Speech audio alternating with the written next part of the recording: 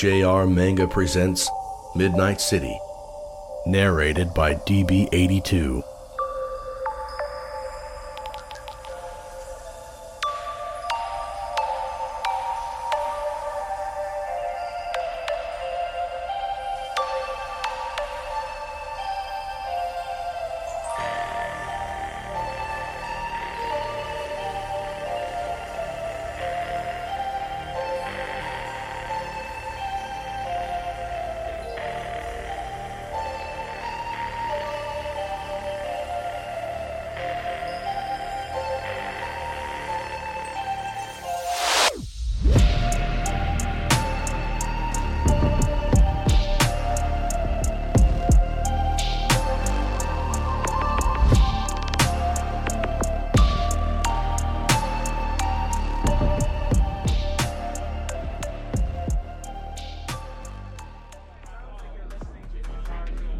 Chapter 4, From Dusk Till Dawn, Part 1.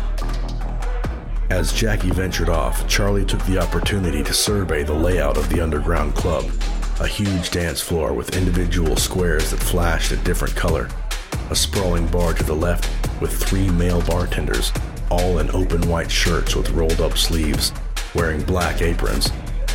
Further down to the right was a stack of massive Marshall speakers. Charlie could see the cables leading above, crossing into the metal lighting fixtures.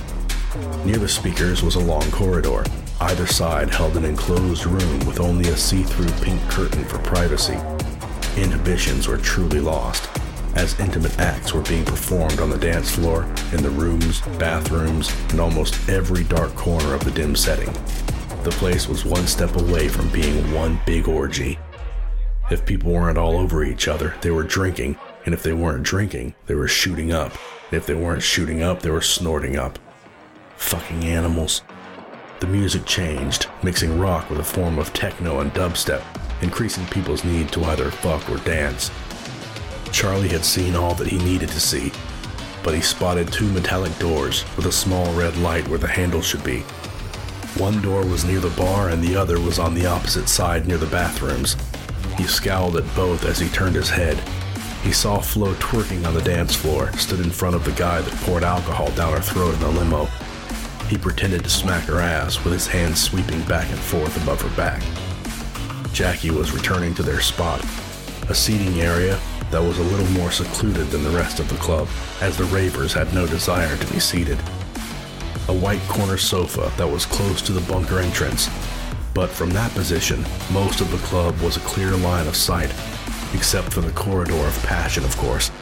Charlie could see no cameras, nothing that would suggest the area was under any form of surveillance. He thought as much, but wanted to be sure. Externals had a tendency of messing up the electronics in the area, which made it convenient in knowing when they were present. Jackie placed their drinks down on the circular glass table. This time she got them both a beer, but still held hers. She lifted it to her mouth, the tip of it just touching her lips. But she felt his hand stopping her. She looked at him, frowning. Listen, Jackie, we don't have enough time for me to explain, but something is coming. I can feel it, and I need you to stay here. No matter what you see, no matter what happens. Don't run to the bathroom. Don't hide behind the bar. Just stay perfectly still, because if you move, I cannot protect you. Intoxicated but still alert, Jackie continued her frowning, but this time she drew back, looking at Charlie with slitted eyes. Max, it was hard enough getting you to drink, but going straight for the coke, I must say I'm shocked. Jackie giggled and gave a brief hiccup, followed by a small burp. Charlie shook his head, but turned to face the club. What's going on? A thought that entered his mind as the thumping music faded away. But then he remembered something Rosalia stated in their conversation. How to achieve the goal of a Sabbathian ritual was to find individuals willing to let go of their inhibitions, surrendering their willpower. But there was another condition that must be met for the ritual to work, and that's plenty of blood. The lights cut out, leaving everyone hidden in darkness. They all heard something mechanical from above, like a machine humming downwards. All were cheering, thinking the theatrics was part of the act.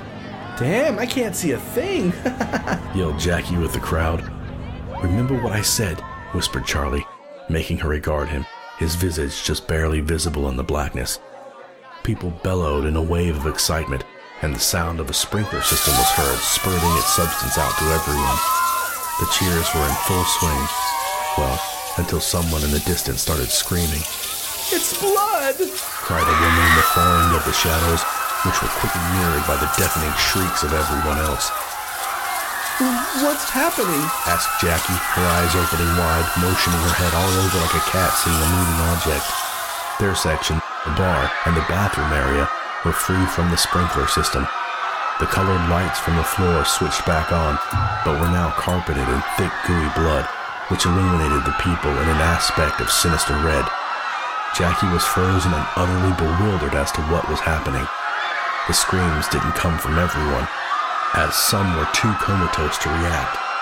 But the ones that did react ran past the bar, desperate to find an exit, and ran right by Charlie and Jackie to the chunky door, banging it to a patterned echo. "Let us out! Please, let us out!" Words that were repeated by everyone pounding the steel exit. "Flo!" The thought of her friend's safety made Jackie rise from her seat, but Charlie spread out his arm and stick to obstruct her movement. "What are you doing, Max? I have to find Flo." "They're here, and Flo's already gone." "What the hell are you talking about? Move!" All, including Jackie, had stopped talking. The shouts, the screams, the pounding, all ceased as abruptly as the music. The static sounds coming from the heavy speakers grew louder before blowing out. Every light above them smashed to smithereens, with the humming white noise flying to every electrical outlet. Everyone could hear either a fuse short-circuiting or explode. Then the moans were heard, a painful, agonizing moan of something being torn apart. Jackie remained still at that point. They all did, as they looked out to a dance floor of people drenched in blood, undergoing a change so overwhelming their minds could not process what was actually happening.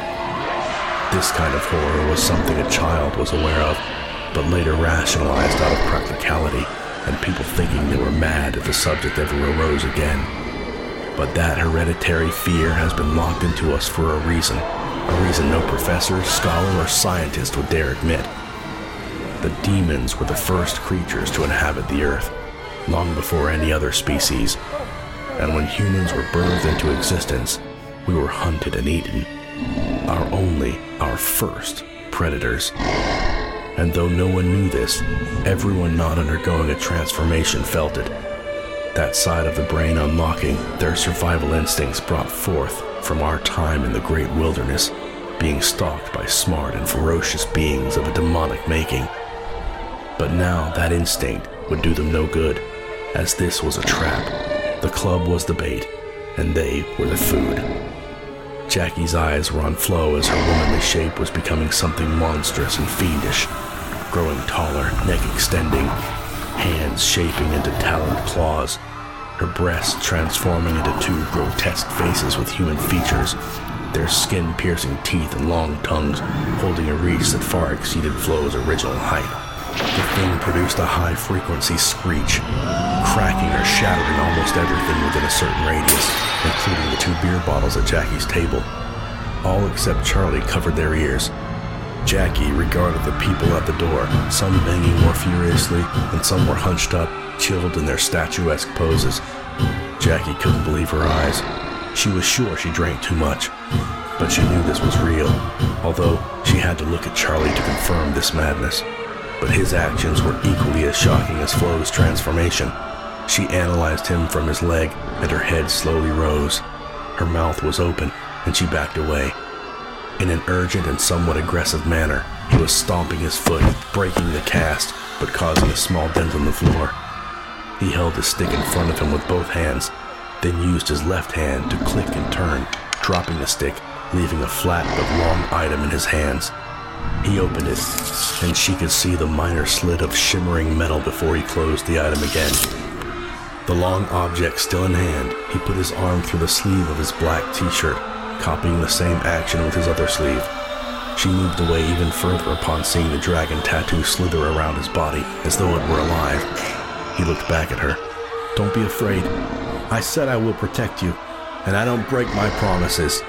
Jackie was stunned with streams of tears in her eyes, terrified of everything that was happening, but for some strange reason she believed him. He held out his hand, and she just glared at it for a moment, confused as to what he wanted. But a sparking memory of his incoherent behavior, the words he used since the limo ride, what he said before this whole nightmare began, it all made sense to her in that singular moment of him holding out his fair hand. She took it, and he ran his thumb over her fingers, telling her to close her eyes because she had seen enough. She gave a defiant look, ready to say no. "Please, Jackie, for me." His soft, pleading expression relaxed her into a complying nod. Jackie's eyes were firmly shut, and she heard him shout, "Everyone, get behind me! Pile up in the seating area over there!" But 4 out of the 15 blood-drenched people didn't listen and moved in the direction of the bar, clearly thinking it would hide them. But a hidden demon was stalking the group from above, and what could only be described as a trunk appendage with spikes flew down and swept them up, impaling them all. It lifted all 4 of them into the shadows with a downpour of their blood. The gruesome death made everyone gasp and scream louder. "See that? I will say this for the last time! Nobody move from here! If you see one coming closer, please remain still, understand?" shouted Charlie, who only turned his head slightly to face the traumatized crowd. He could see a few nods of agreement underneath their shaking heads, one nod coming from Jackie, even with her eyes closed. He could hear the snarls, the panting of breath, and the air rippling growls from the externals. Every one of them ready to kill, ready to eat. Most stood in the center of the club preparing to attack. Charlie walked out of his section. "Eric, do you read me?" asked Charlie. "Loud and clear, Agent 6. "Is the squad here yet?" Charlie was now walking towards the center. "Yes, recon team is engaging with the enemy. They will be with you shortly." The externals backed away from Charlie, sensing something not quite right about him. Don't let little old me scare you. I thought we could have some fun before my team gets here."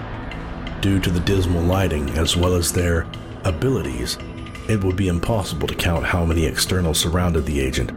Some were hanging right above his head, and some were in the far corners waiting to pounce given the opportunity, not counting the 10 that were directly in front of him, with Flo at their center.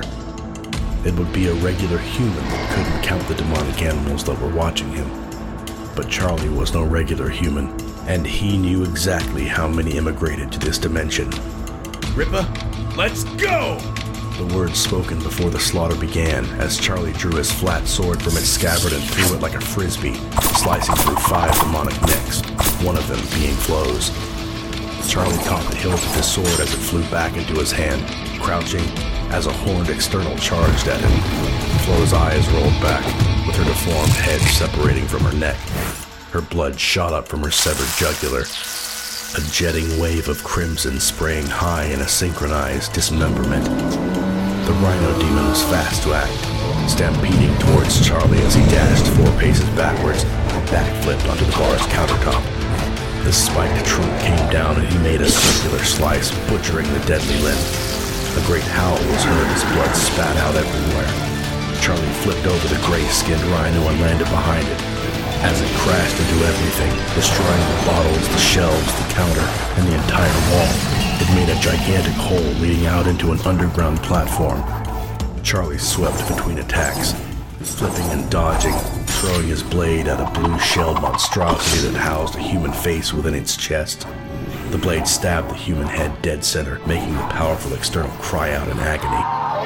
Charlie's swift and fluid actions were so quick, the demons could not see him move. He got up close and personal to the blue-shelled disgrace, grabbing his blade, slicing horizontally, separating the creature in 2 halves. Charlie executed a supernatural technique with such revolutionary speed, he cut the same monster in dicing triangles. Its remains fell, making a pile on the ground from where it once stood. The other creatures instantly stopped their attacks as Charlie was bathed in blood, standing center stage, smiling, laughing, his left eye now black as the darkness that surrounded them, with only a green reptilian slit in his iris. All became still as a demon in the shadows was heard squealing above. Then, a large external with slimy lubricant skin smashed to the surface beside Charlie, with blood leaking from its boiled warts. The creature had fresh bite marks with part of its slimy muscle missing. Charlie grinned. and nearly every external leapt into the darkness above, leaving him with the demon general that was now glaring through the large hole it made earlier. They clearly communicate with one another, coordinating their attacks. Clever fucks. The Rhino General held the original shape of the wild animal, only making its curving horn a little longer than the African beast. Its body had the frame of an extremely brawny man, yet it would dwarf even a person of that stature as it stood with the height of 8 foot. 50 human-shaped eyes with veins lined in each pupil covered its whole top head.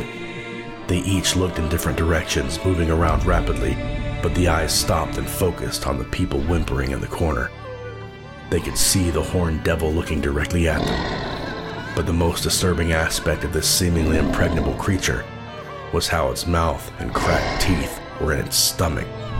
Its drooling tongue made an exit, dripping a string of red saliva as though excited for its new meal. The general lost all interest in Charlie. Its stomach mouth bore wide with a curving grin of sinful delight. It scraped its hoofing bull foot, readying itself to charge directly at them. Then it made its run. A depraved laughter roared from the mouth. The people's cries, their panic, their chaotic dread wailed loudly as this animal of evil was gunning toward them.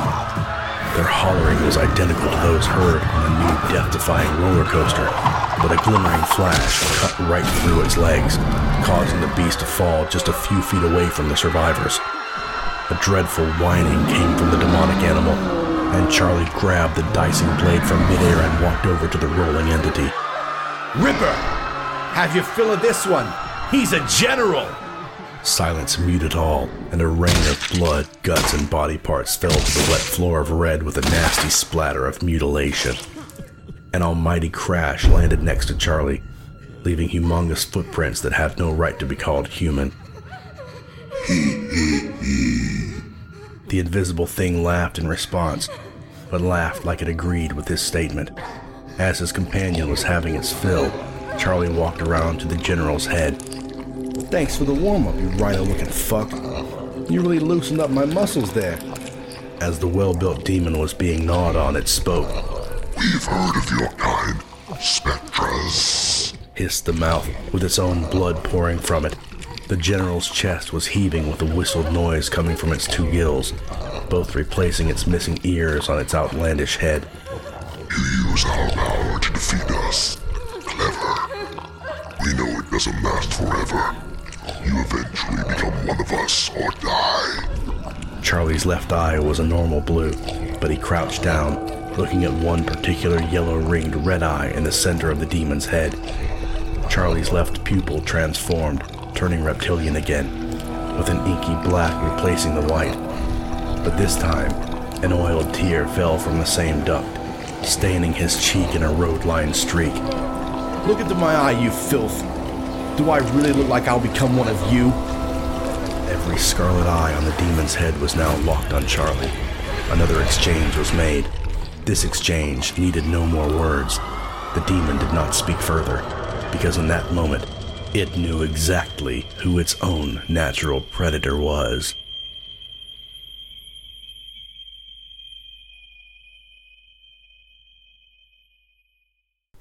Doors were heard beeping, showing a green light. The one nearer to the bathroom opened, and a team of people came rushing in.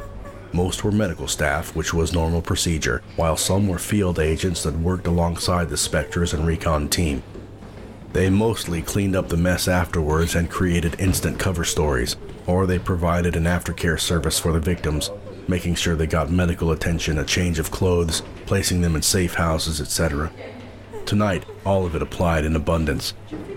As the terrified group was being escorted out by the medical team, which included the limping influencer, Jackie ran over to Charlie, hugging him. I want to come with you. I feel safer with you. She pressed into his chest, his right hand gripping his flat sword, whilst his other stroked her hair.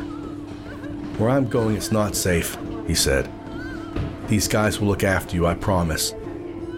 His voice was soothing to her ears. She raised her head to look into his eyes, but focused her gaze on his malign left eye. The others didn't hear that thing talk, but I did. You use their power to save us, don't you? Charlie bowed with a small nod. I don't know who or what you are.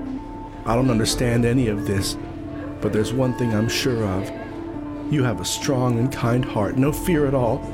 You could have gone about this 1,000 different ways, but you chose to put yourself at risk to maximize our survival. Please tell me your real name. James. Charlie James.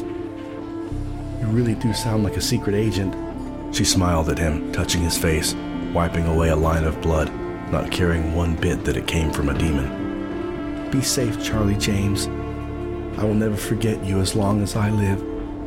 She kissed his red-stained lips and looked to Flo's decapitated head on the dance floor, as it was now perfectly human and perfectly peaceful, with her eyes shut and only one dot of red on her soft cheek. She sniffled. Sorry. Be at peace. I love you, she murmured mournfully. Jackie sobbed with her head hung low as she followed the group of survivors that were leaving through the other door.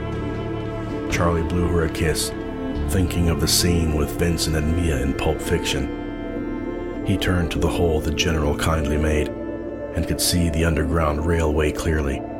Wait! Screamed Eric through his earpiece. What the hell, Eric? You made me fucking jump! I apologize, Agent 6, but the section you are in is used to trap externals and take them somewhere. We only had a small window. That's why the team had to be in and out quickly. You now have 3 minutes to spare. Huh? What the hell? What do I do? You have 3 options, Agent 6. Stand on the platform and wait for a train that may never come. Go through the tunnels that are not on my schematics. Or wait there and see what happens. I can see that it leads further down into a massive facility, but the tunnels could lead anywhere. Damn! Fuck it. Guess I'll wait and see what happens. And like the mechanical wheezing from the earlier sprinkler system, the same noise was reverberating from all corners of Club Massacre. Shit, something is happening. Agent 6, the further down you go, the more compromised our communications will be. There was a click in Charlie's ears. Is Eric switching channels? Listen, Agent 6, as time is not on our side, I believe my father is involved in these kidnappings in order to test externals. There is a reason as to why, but I will tell you all about that another day. I have no right to ask this, but if he's down there, please kill him. The director wants to bring him in for questioning, but for what he's done to my family, to my mother and everyone else, he doesn't deserve to live. Someone will break him out and continue his work. Here and now, it is imperative that we destroy the facility. Your earpiece has a program installed. Place it on a master terminal, wherever that is, and it will upload a virus that should overheat the reactors. Make sure to find an exit before you do. You will only have 30 minutes before the place blows. Understood, Eric. And right then, the whole club shook, jolting like the elevator that brought him here. The walls were splitting apart, cracking, tearing the plaster. Smooth and tough metal were rising from the bottom of each wall, replacing them. Charlie looked to the hole, and that was also being covered. He looked up, and the machine sound was echoing up there, too. Though it was too dark to see, he assumed the same coverage was happening up there as well. Charlie sat, crossing his legs, blade on his lap, taking the time to build his Kai again, as it was inevitable another fight would break out.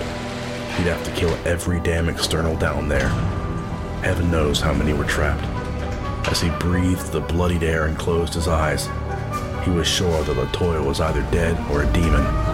There was no room for doubt, no room for in-betweens. He had to hit himself with a reality check to better prepare his mind. Seated in his yoga pose with blood dripping in puddles and body parts as company, he felt the hard shift of the whole club, making Flo's head and many others roll away. He felt the gravity of it, the sensation that he was going down fast. He had to admit that trapping demons this way was ingenious. How many varieties of externals had Eric's father studied? Charlie could only guess the reason as to why Eric's father would partake in such genocidal ideals. Working with the wilds was the only chink in the ideals of protecting mankind by studying these beings. This man has a different motive, Charlie thought. Does he want the power to fight as specters do, but without the consequence? Is he creating a new weapon to kill the externals? Either way, his motives are lost in the act of causing harm to others. The whole floor stopped, and the metal walls lifted slowly, leaving the original plaster. Charlie looked through the hole and saw the reflective surface of plastic, like he was inside a large container. This man is truly lost. The sprinkler system shot out a clear liquid this time, diluting the red around him. He remained seated, but was fascinated by the intricate techniques in trapping these monsters. How much trial and error for all of this to run so smoothly. The water did something quite strange to the dismembered organs. All were sizzling and boiling as if the water were made of an acidic property. Holy water to stun the externals, very clever. What other tricks do you have? Then something flew down from above, slicing Flo's head in half. Charlie glimpsed up and could see another slot shooting down at him. He threw his sword into his left hand and used his right hand to flip up and skip back, as more dividing slots were sliding down rapidly, cutting and separating the rooms like a Tomb Raider death trap. He moved all the way back to the sofa near the bunker door, hoping another slot didn't fly down from nowhere. It didn't. Instead, slots were dropping widely, and other slots were dropping at the ends, forming the shape of large boxes, which of course was happening to both ends of Charlie's new enclosure. Each box big enough to hold 2 rhino generals. Charlie tapped his transparent holdings. He could see markings on the surface. It was a sheer blend of glass and plastic, with ancient inscriptions that must be used to subdue and permanently hold the beasts. How would a scientist know of such markings or how to use them? But of course, the wilds were the perfect culprits for such secret demonic knowledge. I wonder if my sword could even slice through this. Guess I'll wait a little longer. I want to see where this goes. Boxed off in singular holdings that only held one human prisoner, the plastic glass cells rattled as the entire wall with a giant hole started to drop down, disappearing like an upside-down kitchen blind. Charlie sat again, crossing his legs, closing his eyes. The boxes moved further forward, and a slotted click jammed them to a complete halt. Charlie's eyes were still closed. He could hear the shouts and the shocking surprise from the gasping people outside of his cell. He heard the alarm, and he still sat, waiting. Even though he appears somewhat human, he must be a demon as the dragon moved and danced, looking everyone in the eyes as it flew around his chest and stomach, but still leaving its head at the side of his face when finishing its dramatic movements. A demon that has kept his human form, that has possibly melded with a powerful external and gained all its abilities, changing his own genetic makeup. This is the one they have all been waiting for. Get Irwin! Now, damn it! Yes, sir. Good heaven. Did he kill all the others? And how in heaven's name did he get that sword? The scientist walked over to the other containers, seeing only body parts. He took his goggles and placed them over his brown eyes in case one of these bastards were masking. A clever little trick one performed once, almost getting free. But nothing. All he saw was sliced up humans with melted skin. Well, that's my dinner in the toilet, he thought. Each container was lit up by the next cell that surrounded it, simulating a 4-sided beehive that rotated mechanically. You, over there. Yes, you, stupid. Go to the control room and separate the enclosure. Make sure it goes back to the surface. And make sure you clean it properly this time. Take Melissa and tell her to bless the place thoroughly, unless she wants a haunting latched onto her like her predecessor. The last cleaner killed herself. Tell her that, she will do a better job then. The young scientist at the end of the walkway stood idly. You can go now, dumbass. And off he trotted, with Charlie sensing his aura moving to a specific part of the building. He heard another set of steps passing the young scientist on the stairwell. 3 people coming his way. He curved a grin. The scientist that gave the orders turned back to Charlie. This thing is smiling. What kind of demon is this? Oh crap, what if he's Lucifer or something? Dr. Mumbai, how are we on this glorious day? Asked a voice of noble deepness like he was born in the wrong era.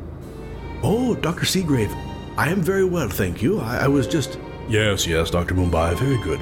Now let me look at him. Oh my, What a godly specimen of profound beauty you are, my demonic friend.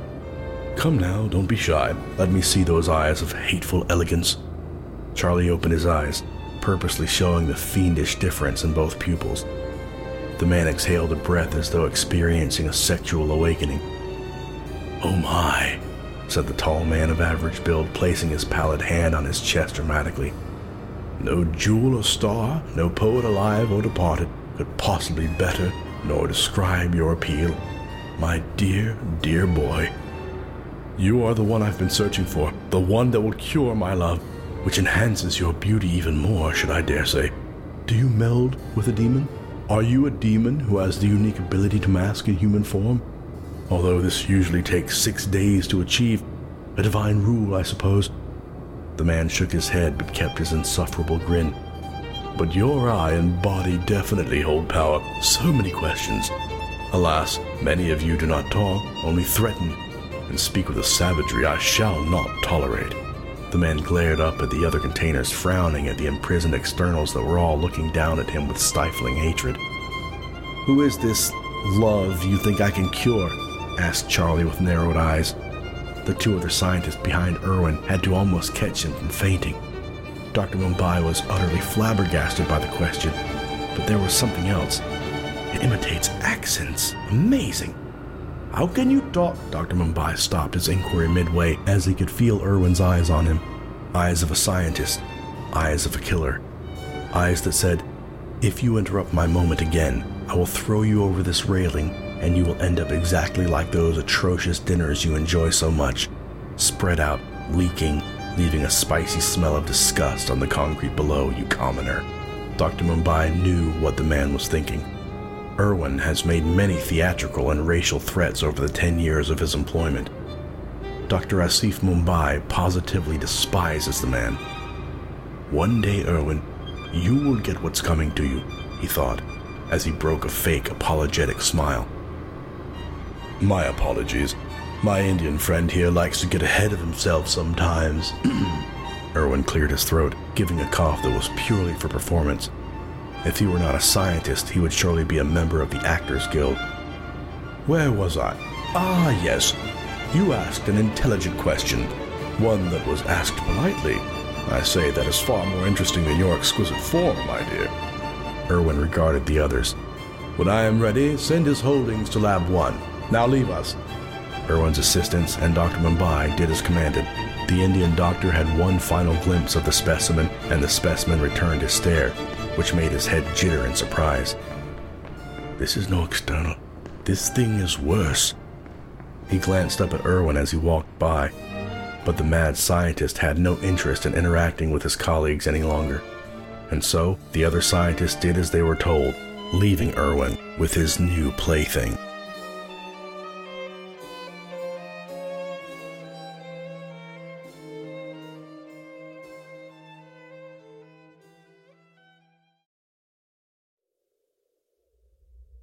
You have been listening to Midnight City by J.R. Manga. Narrated by DB82. Copyright 2023 by J.R. Manga and VHS Reader. All characters and events in this publication, other than those in the public domain, are fictitious, and any resemblance to real persons, living or dead, is purely coincidental. All rights reserved. No part of this publication may be reproduced, stored in a retrieval system, or transmitted, in any form or by any means, without the prior permission and writing of the publisher.